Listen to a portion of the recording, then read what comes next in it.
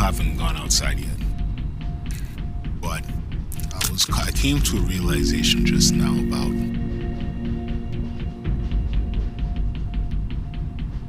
my own habits in regards to certain meds. Now, as I've been saying, you can get any benzo online. Things that are way more powerful than clonazepam. I spent a bit of time researching this stuff because I do find it fascinating. There's so many benzos out there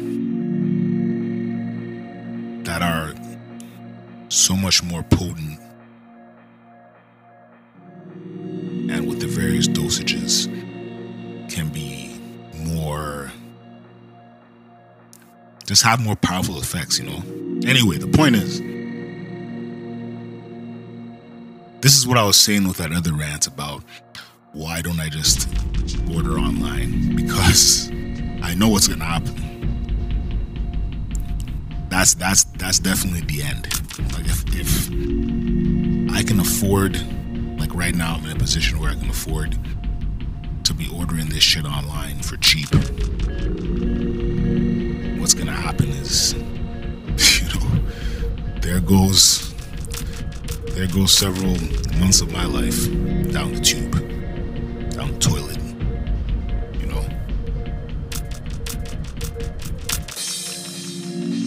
And that's a very sobering, no pun intended, realization that you know yourself well enough to know that having access to certain things is probably detrimental. It's like, for example, junk food. Junk food might be a little bit different. I often don't crave things like, I don't know, like there's so much trash food in the grocery store that I just don't even think about eating. I ignore it. But you have your preferences, right? If you liked your baked goods, you buy your baked goods and so on. So, and this is how people get caught up in bad eating cycles. It's like you have access to this affordable trash food, so you eat all the time. It's like I was in the grocery store, was it yesterday? And they're selling bags of Tostitos. It's like 2 for $6. And I looked at it and I almost grabbed it. And I'm like, no. I mean, I ended up buying other shit, but still. The point is, you have to have some kind of boundaries, self-imposed, some self-imposed boundaries to kind of keep yourself in check and keep yourself safe.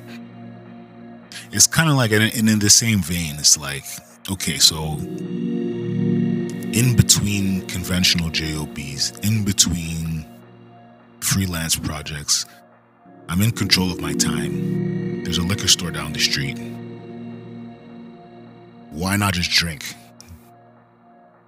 Well, I've no interest in drinking ever again. So there's that. But for some people, that is enough to put them in a downward spiral, or at least a prolonged state of quote-unquote partying. You know what I mean? So there's that, right? Like, moderation, but it's not, when it comes to substances, it's a bit different. Like I was just saying, at any given time you can get booze. When you've resigned to the fact that you don't drink anymore, it doesn't matter whether you can get it 24/7 or not. It's the same thing with the benzos. I know about a very specific, I know about 2 types. I was prescribed, I think it was lorazepam almost 10 years ago. Oh shit, let me extend the recording. Hold up. The fuck? Recording? Yeah, it's recording. Alright.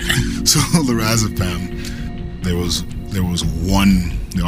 a one-off experience with that. But for the most part, clonazepam is sort of the thing that I know works for me. It's kind of like the devil you know, right? There's all kinds of stuff out there, but I just don't want to, it's like you have some regard for your own health. You know what I mean? Like even anybody would have some kind of. It's like when it's like I keep starting new thoughts here, but it's like, you know, when you're sitting in a room of partiers, quote unquote partiers, really it's fiends. And I think I've spoken about this before. Like the one fiend, the guy who does coke is judging the person that does E. The person that does E is judging the alcoholic, and it's kind of like you're all in the same room together, overindulging in these substances. So how are you really? How can anybody judge? I've seen this so many times. It's ridiculous. Anyway, it's kind of it's similar to that. You know, it's like you have your specific thing that you know, and you stick with that because it's the devil you know, right? I've started to like I was sitting there thinking like, you know, let me put it like this. I have just as much fear of meds as I do respect. I don't know if that made any sense. Let me try it another way. The thought of having to, you know, do meds forever is quite frightening, because I know, especially with the effects on the short-term memory, that is concerning. But then at the same time, the results of being free of anxiety and free of depression is almost greater than the negative side effects, you know what I mean? So it's a very strange, and then you rationalize it to yourself, you know, like drinking to an extent, you know, reduces / lowers / eliminates inhibitions. Yeah, I don't want anything to do with that now. You know.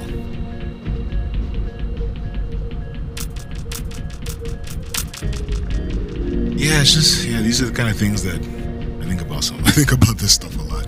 I've been thinking a bit. I don't talk about it much, but maybe I do. But I've been thinking a lot about it lately because, you know, I keep thinking to myself,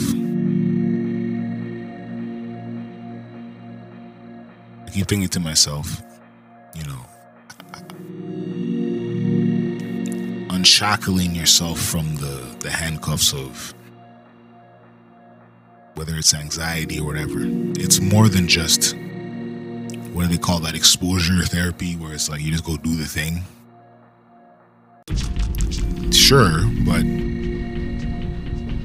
if it still persists, then there must be other methods, right?